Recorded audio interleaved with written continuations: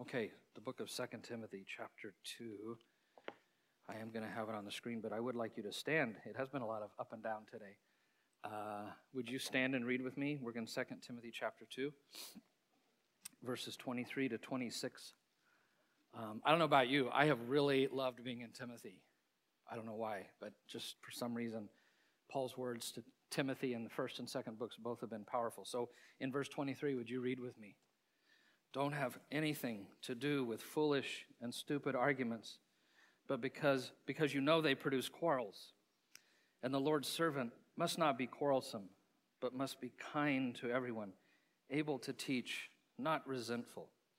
Opponents must be gently instructed in the hope that God will grant them repentance and leading them to a knowledge of the truth, that they will come to their senses and escape from the trap of the devil, who has taken them captive to do his will. This is the word of the Lord. Amen? Amen. So you may be seated.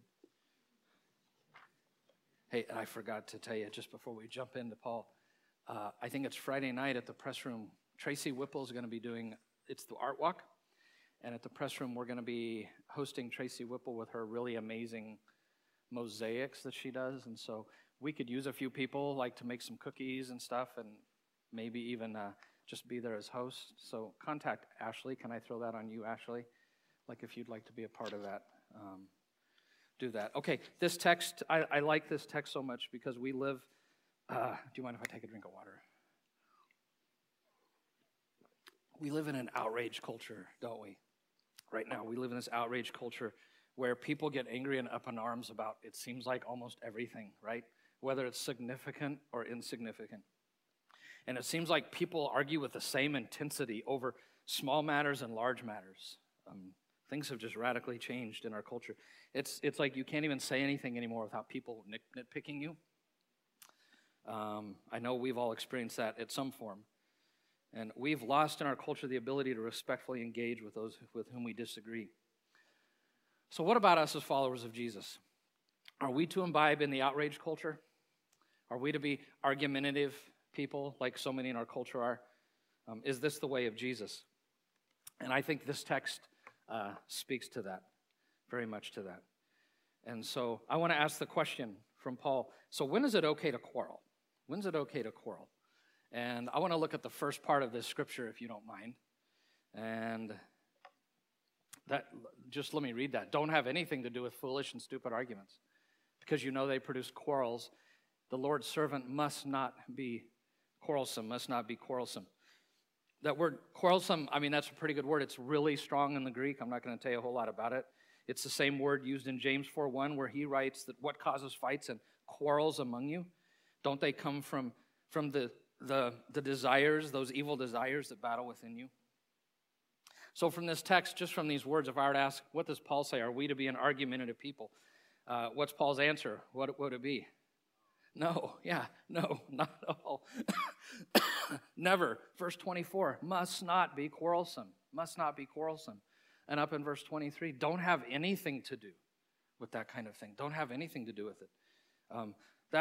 There's a lot of really strong Greek words in this. That don't have anything to do with means to reject something outright. It's to refuse, to totally shun, to avoid at all costs. It's to have absolutely nothing to do with. So the NIV's really done a good job. And that verb is in the present tense, which in the Greek means this is an ongoing, continuous thing. So Paul's saying, make it your habit to refuse to either get started in or get involved or drug into quarrels. Avoid it like the plague. Steer clear of quarrels at all costs. That's what he's saying. Don't be argumentative people. Stay away. Avoid them at all costs. I'm curious, what do you avoid at all costs? For me, I thought about this week. I avoid beets at all costs. Anybody with me on this one? Okay. I expected a lot more on that one. Yeah, Christy, we're jiving on that. Or how about this one? Liver. I hated liver as a kid. I still don't like it. I'm sure we have a few fans. How about this? Snakes. Oh yeah, I just heard. Okay. There's Mel. Mel, when he was a child, like not attacked, but kind of was attacked by a green mamba. I mean, these are long snakes that are some of the most poisonous in the world in Ghana. So he's horrified of snakes. So 2 summers ago, we were on a hike in the Flint Hills, and we were on that gravel road. And he and I were up front with a group, and Mel, I'm sure you remember this, as we were walking, a rattlesnake came out of the grass and started crawling across the gravel. It was kind of late evening, and I think they were coming out to get warm, right? They'll get on the warm rocks. And he came out, and Mel had just passed. He came right behind Mel and right in front of me. And it wasn't that big. It kind of looks big there. It was an infant, probably only this long. But when I stepped up close to it, he immediately coiled. And I know a safe distance to stay from a coiled rattlesnake, but I stayed close. I got close enough, and I had my phone, and I zoomed in, and I was taking pictures. And then I looked up, and I said, Mel, look at this rattlesnake. And when I looked up, he was already 50 yards, like running. Mad dash. He had no interest. He was avoiding that at all costs. How about spiders? I just saw there's this new invasive species, this Asian spider I just read this week. They're huge, and they're down in the southeast that build these huge webs. How about like those acorn spiders? I don't know what to call them, but their backs, they look like acorns, almost I think like to trick birds. I'm not sure. But they tend to build big nests like across doorways or entryways or in the most inconvenient, like I'll park my truck at night by a sign, and then I'll come out to get something out of my truck, and you can't see, but they built one of those like between. There was one time I ran into one of those, a huge nest, a web, and that acorn snake was so big, and I went right through it, and he ended up right here on me. I was like dancing and stuff, I don't know, till I got him off. It would have been really funny. I grew up in western Kansas where there's a lot of wolf spiders. I almost didn't put that other picture up. I thought, the kids are going to be here. That's really scary looking. But there's a lot of wolf spiders in western Kansas, and they're pretty big. And I don't see them in eastern Kansas, hardly ever. So I came home the other day, and I opened the door to our entryway, and there in the very middle of our entryway was a wolf spider. And I haven't seen one in so long, I'd kind of forgotten about them. And for a brief minute in my brain, it was a tarantula. So I jumped back out the door. Thankfully, we had a broom right outside in the porch, so I grabbed it, and I whacked that guy. It really startled me. So, whatever the things are that you avoid at all costs, Paul is saying in being argumentative, you avoid it at all costs. At all costs. And I want you to know, Paul is serious. He's really serious about this command. And this is all in Timothy and Titus. In 1 Timothy 2:8, he says, I want men everywhere to pray, lifting up their hands in a holy manner without anger and arguments, the same word. Titus, that's in this text we're reading, Titus 3:12, remind the believers to submit to government and its officers. They should be obedient, always ready to do what is good. They must not slander anyone, and they must avoid quarreling. Same verb, everything. It's told of spiritual leaders that in the church that he must not like to fight, but rather must be gentle and peaceable. In 1 Corinthians 3:3, we just read some of the text from 1 Corinthians 3:3, a church that had a lot of divisions. He said this, as long as there's jealousy and quarreling among you, there's that same word, you are worldly and you're living by human standards. And then the text I shared with the children, Philippians 2:14, do everything without complaining and arguing.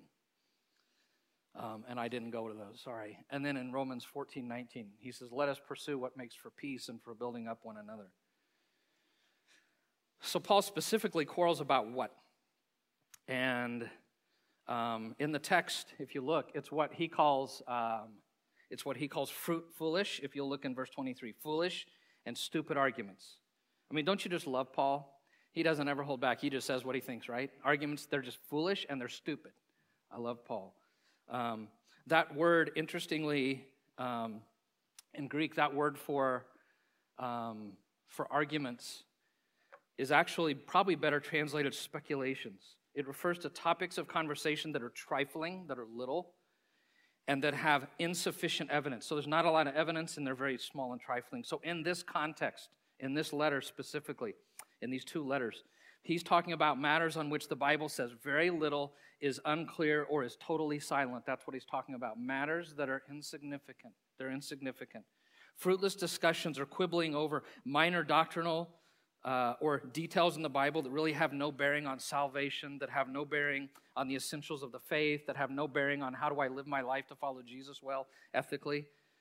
Controversial matters that are disputed, upon which many faithful believers might disagree. Matters that just don't deserve our time and energy.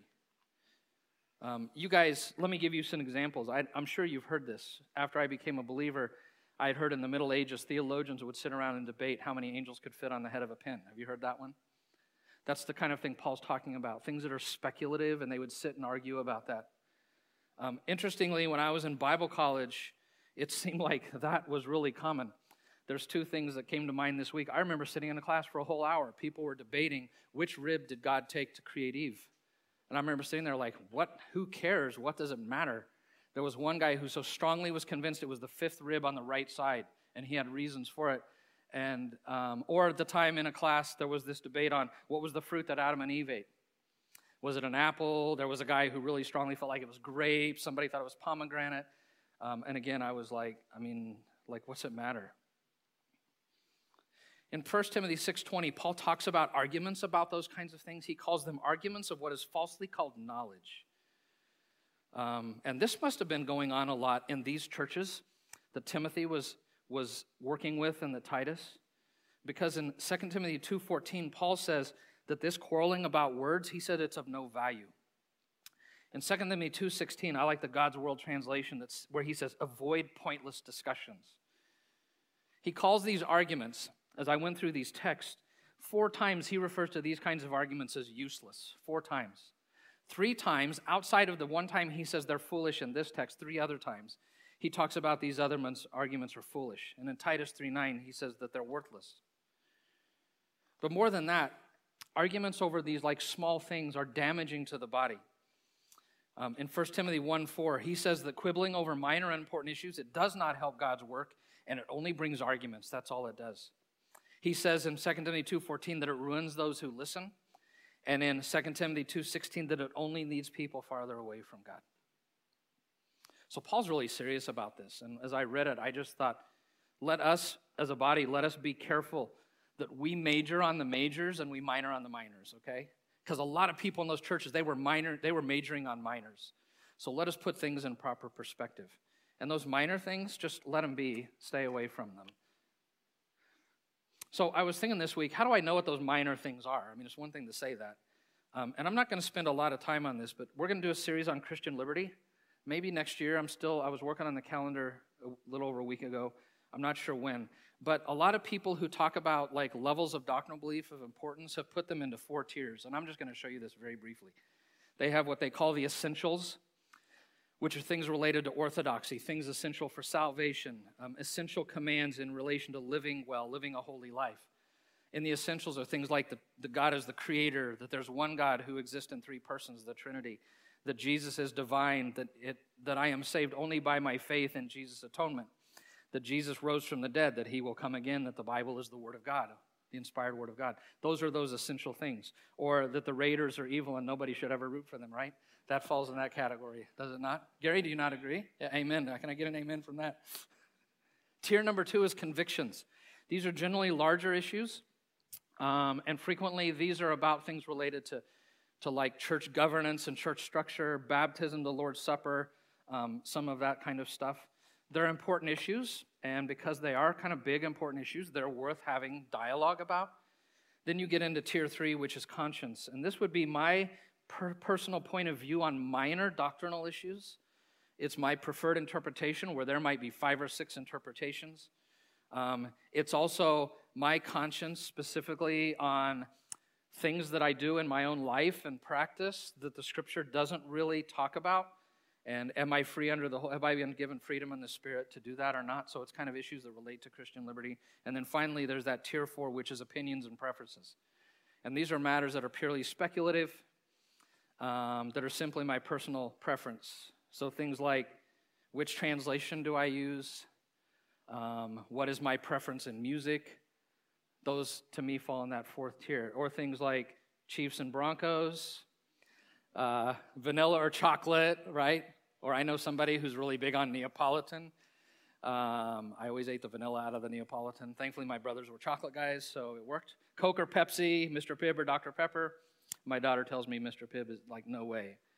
Jordan disagrees. NBA or college basketball. Is there really any debate on that? I mean, it's college basketball, right? I hope Ian's watching. Ian, it's college basketball, not NBA. That's better. But anyways, that's what some of those tiers are. But here's what I want to emphasize is Paul is saying we should not argue or quarrel about anything, period. We shouldn't argue or quarrel about anything. But these bottom tiers are especially the kind of things that Paul is talking about in this text. Count Zinzendorf, who was the founder of the Moravians, and that was the first group that really, the start of the modern missions movement in the 1700s was the Moravians. This was their creed, and I love this creed. It's the creed of the Evangelical Free Church has taken this. I think the Christian churches have taken this on. And this is what he said: in the essentials, unity; in non-essentials, liberty; that we give each other the freedom to have our views in non-essentials; in all things, charity, agape love; that in everything we treat each other with love. I love that creed. I find it interesting that Paul uses two words to describe these kinds of arguments about speculative things. In verse 3, he calls them foolish. It's the Greek word moros. You know an English word that may have come from that? Moron or moronic, okay? He says they're moronic, they're foolish. And when we think of foolish, we tend to think of like somebody that's maybe doesn't have it all together up here. They quite don't know. I don't know that. But I want to say that in the Bible that this word foolish is very much connected to the heart and character, a deficiency in the heart and character. And in the Bible, anytime you see the word fool, whether it's in the Old Testament or the New Testament, it's talking about that there is a sin deficiency that's underneath their folly, their foolishness. So it's a really, really strong word. And in my mind, there's two kinds of fools. There are the contentious and the contrarian, as I thought about this week. The contentious are people that are combative, right? They like to just say things to get people riled up. They like to stir the pot. There aren't many of these, but there are people who just like to be difficult. They like to cause trouble. They really like to cause dissension. And sometimes they can be really good at making look like they're just having a little bit of fun with it. But the truth is they get a lot of joy out of pushing people's buttons. Many times these people really underneath have an axe to grind, and that's why they're so contentious or combative. And then there's the contrarians. These are people who don't really want answers to their questions. They don't really want to come to the truth. They just want to debate and argue, right? They like to be the maverick. They like to be different. They like to take the opposite point of view, to play the devil's advocate. That's just what they love to do.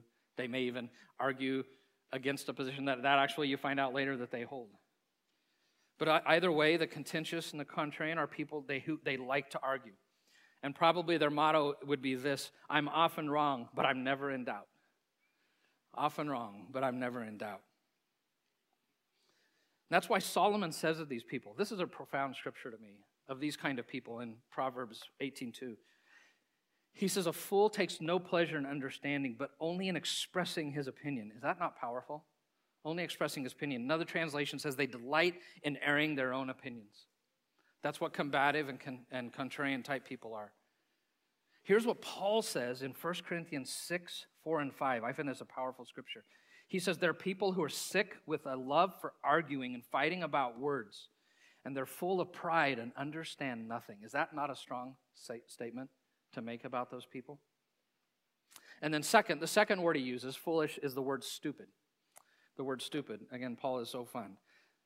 Vincent, who does famous Greek word studies, he says this word refers to an undisciplined or untrained mind that is carried away with novelties. That's the key. They're carried away with novelties. They like getting in the doctrinal weeds of things that really don't matter. That's what they like, to get into, those weeds. And this is not such a harsh word as foolish. These are people who probably just don't know better. But the topics of conversation they tend to go toward are, I'd said earlier, they're matters in which the Bible says very little, or the Bible is unclear, or the Bible is silent. Discussions on minor details that in the long run don't matter, and that can frequently end in quarrels. Okay, so we're clear. Argumentative, should people who follow Jesus be argumentative? No, right? Flee it. Run away like you run away from snakes or spiders or beets or liver. So what's the alternative, Paul? And the alternative is in verses 24, where he says, but, and that's a really strong but in Greek, really strong. But rather than argue, he says we must. So he uses the word must again. He's used it before in verse 23. And he uses it here twice. We must be kind to everyone, able to teach, and not resentful. Kind to everyone. There's two Greek words in here I love, and I want you to say them. It doesn't matter, but just to have fun. The word for kind is epios. Can you say epios with me? Epios. Okay. It's a person who's kind and gentle. It's the opposite of somebody that's harsh and irritable. There is only one other place in the New Testament that the word epios is used. Only one other place, and it's by Paul in 1 Thessalonians 2:7, where he's talking about his ministry among the Thessalonians. And here's what he says.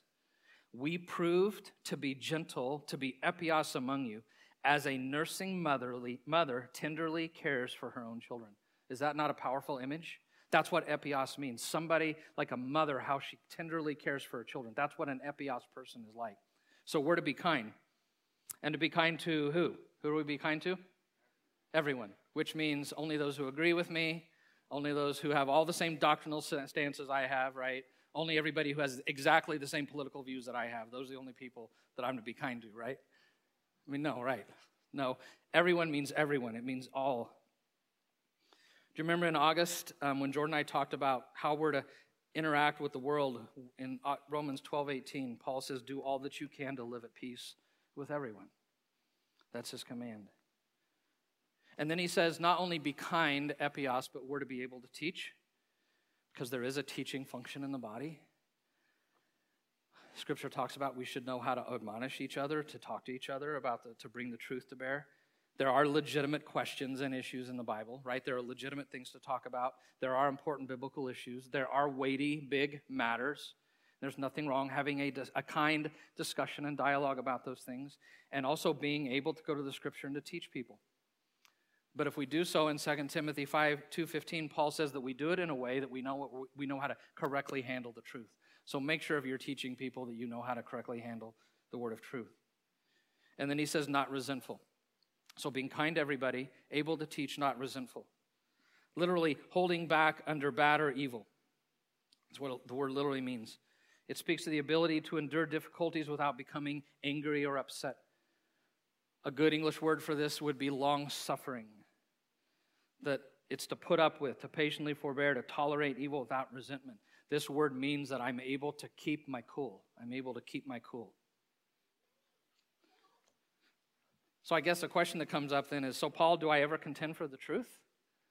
And that's what verses 25 and 26 are about. I mean, of course, in 2 Timothy 1:14, Paul says, protect the truth that you were given. So yeah, I do contend for the truth. So look at verses 25 and 26, where he says, opponents must be gently instructed. And I just want to stop there. Opponents must be gently instructed. So there is this need to bring truth. But the question is who are the opponents he's talking about? And I want to be really clear on this, because I think the context is really important here. And please, anytime you read, part of handling the Word of God with accurately, the way Paul says, is context is king. It's always important. And here's the context. When Paul's writing to Timothy, he gives him the purpose of his two letters, and here it is. He says in 1 Timothy 3:14-15, I'm writing you these instructions so that if I'm delayed, you will know how people ought to conduct themselves in God's household, how to conduct ourselves in the household, in here, which is the church of the living God, the pillar and the foundation of the truth.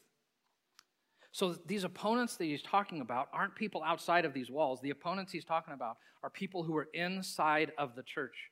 And we have a pretty good idea of who two of them were, and likely a third. That there were Judaizers, there were people who came from a Jewish background who were trying to convince Gentiles they had to keep the law to truly be saved, that were in those churches in Ephesus. We also know that there were early Gnostics who were in there. I'm not going to go into what they were. They were kind of this would have been Gentile believers who were taking Greek philosophy and trying to bring it into Scripture. And the other thing we are pretty sure from 1 Timothy chapter 2 is there were people who had come out of the Diana worship in Ephesus and who were bringing some of their teaching from that into the church. So those are probably the three groups that Paul's talking about. But again, these were false teachers that were inside the church, okay? These opponents were inside the church. That's who he's talking about. And I love how he adds, he says, so we should instruct them, if I were to, let's see if I can come back to that. The word to instruct them, and I love the word he adds, he says, do so gently. Because how you disagree is just as important as what you disagree about, right? How you disagree is just as important. That word gentle is one of my very favorite Greek words. It's the Greek word praus. Can you say praus with me? Praus. Praus was used of a wild stallion that was broken and had become tame, and is frequently translated gentle or meek. And a lot of people assume in our modern day when they hear like the word gentle or meek, they assume weakness is part of that. But the truth is the word refers to a stallion that's been brought under the control of an owner, of a master, and it actually denotes great strength that's under control. So it's a gentleness, but it has this great strength that underlies it. And this is a really significant word, this word praus, because it's a word Jesus used to describe himself. Did you know Jesus only described himself one time? In Matthew 11:29, where he said, I am gentle, I'm praus, I have great strength that's under control, and I am humble in spirit. And I love how he ties those two together. The gentleness, the praus, and humility belong together. Here's what one commentator said about praus. I really like this. He said, first, it includes actively seeking to make others feel at ease or restful in our presence. We should not be so strongly opinionated or dogmatic that others are afraid to express their opinions in our presence. Instead, we should be sensitive to others' opinions and ideas. Second, gentleness will demonstrate respect for the personal dignity of the person. So respect. Third, gentleness will avoid blunt speech in an abrupt manner, instead seeking to answer everyone with sensitivity and respect, ready to show consideration toward all. Fourth, the gentle Christian will not feel threatened by opposition or he resent those who oppose him. And finally, the gentle Christian will not degrade or belittle or gossip about the brother who falls into some sin or has wrong teaching. Instead, he will grieve for him and pray for his repentance. And this gentleness is important to Paul in these letters too. In Titus 3:1-2, he says, believers should be obedient, always ready to do what is good. They should not slander anyone. They must avoid quarreling. Instead, they should be praus. They should be gentle and show true humility to everyone, tying the two things together that are true of Jesus. Again, he said that church leaders in 1 Timothy 3:3 should not like to fight, but rather be praus, gentle, and peaceable. In 1 Timothy 6:11, he says, live in the right way, serve God, have faith, love, patience, and what? Gentleness, praus, have praus. He talks about gentleness in other letters. In Galatians 5:22-23, where he says the fruit of the Spirit is love, joy, peace, patience, kindness, goodness, faith, gentleness, praus, and self-control. Or in Colossians 3, where he says, therefore, as God's chosen people, holy and dearly loved, clothe yourselves with compassion, kindness, humility, gentleness, right? Praus, and patience. And over all these virtues, put on love, which binds them all together in perfect unity.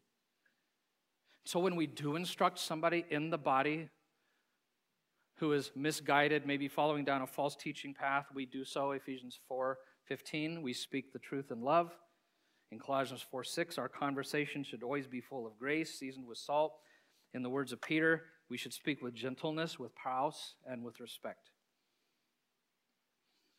And we instruct gently. The reason we do that is because we're not dealing with an issue or a problem or a doctrine. We're dealing with a person, and so we treat them with gentleness and respect, right?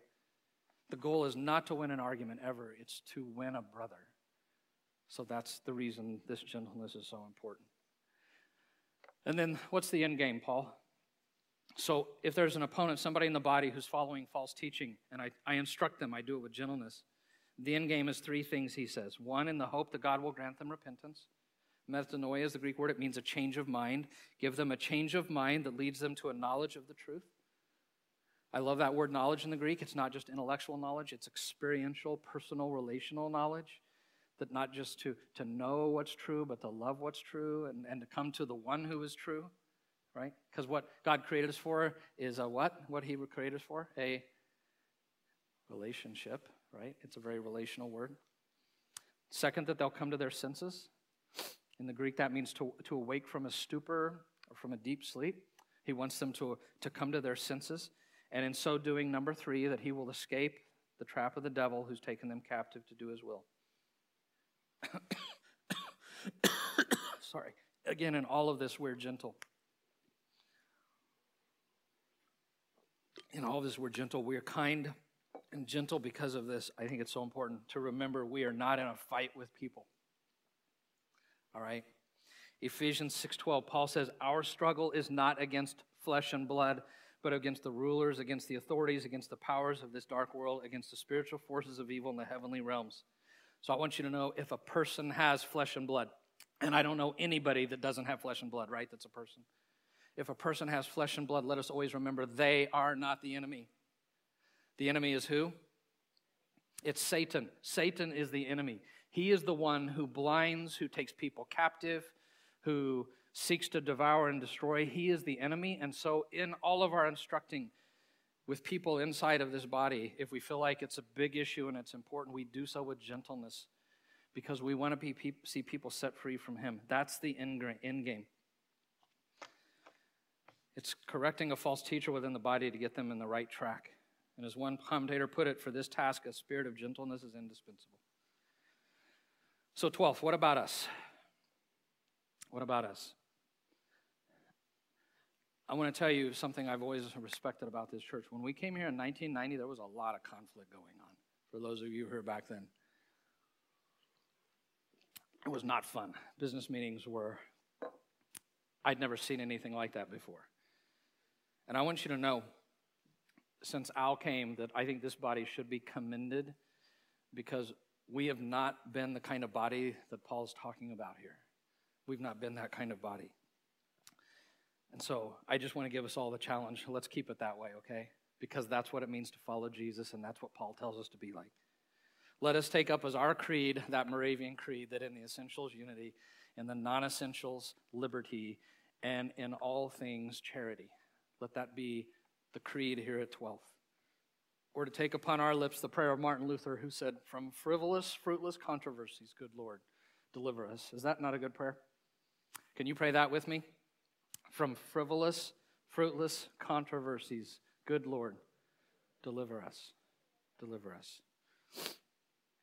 So just a few questions. Even in every good group, there are always going to be some individuals. Melissa talked about relationships aren't easy, right? There's always going to be people that are quarrelsome. They're combative, that are contentious. There's always going to be contrarians. So I just want to ask you that question. Are you a contentious person? Are you a contrarian? Do you love engaging in conversations about minor, speculative things in the Bible? That's worth asking. And then the other thing I'd like to ask is, how are you doing in those other traits? Are you able to teach? Do you know the Word well enough? I'm so glad we're going to the New Testament together. Do you know the Word well enough that if there is false teaching in the body, you know how to, if somebody you care about, you know how to talk to them about it? How are we doing on that not resentful one? How are we doing on kindness, on epios? Treating people like a nursing mother, her baby? How are you doing with that gentle spirit, that praus, that amazing strength that's under control, that shows itself in gentleness? This is also crucial because our Lord, our Master, Jesus Christ, said this. He said, by this everyone will know that you're my disciples. If you what? If you love one another. If you love one another. So 12th, I commend you. Let's just keep up the good work. Would you stand with me? Can we sing this song again? This was one of the first songs I learned when I was a new follower of Jesus. Gosh, back in the late 70s. And you need to help me, okay? Because I'm not going to sing very well today. So sing loud. We are one in the Spirit. We are one in the Lord. We are one in the Spirit. We are one in the Lord. And we pray that all unity will one day be restored. And they'll know we are Christians by our love, by our love. Yes, they'll know we are Christians by our love. We will walk with each other. We will walk hand in hand. We will walk with each other. We will walk hand in hand. And together we'll spread the news that God is in our land. No, we are Christians by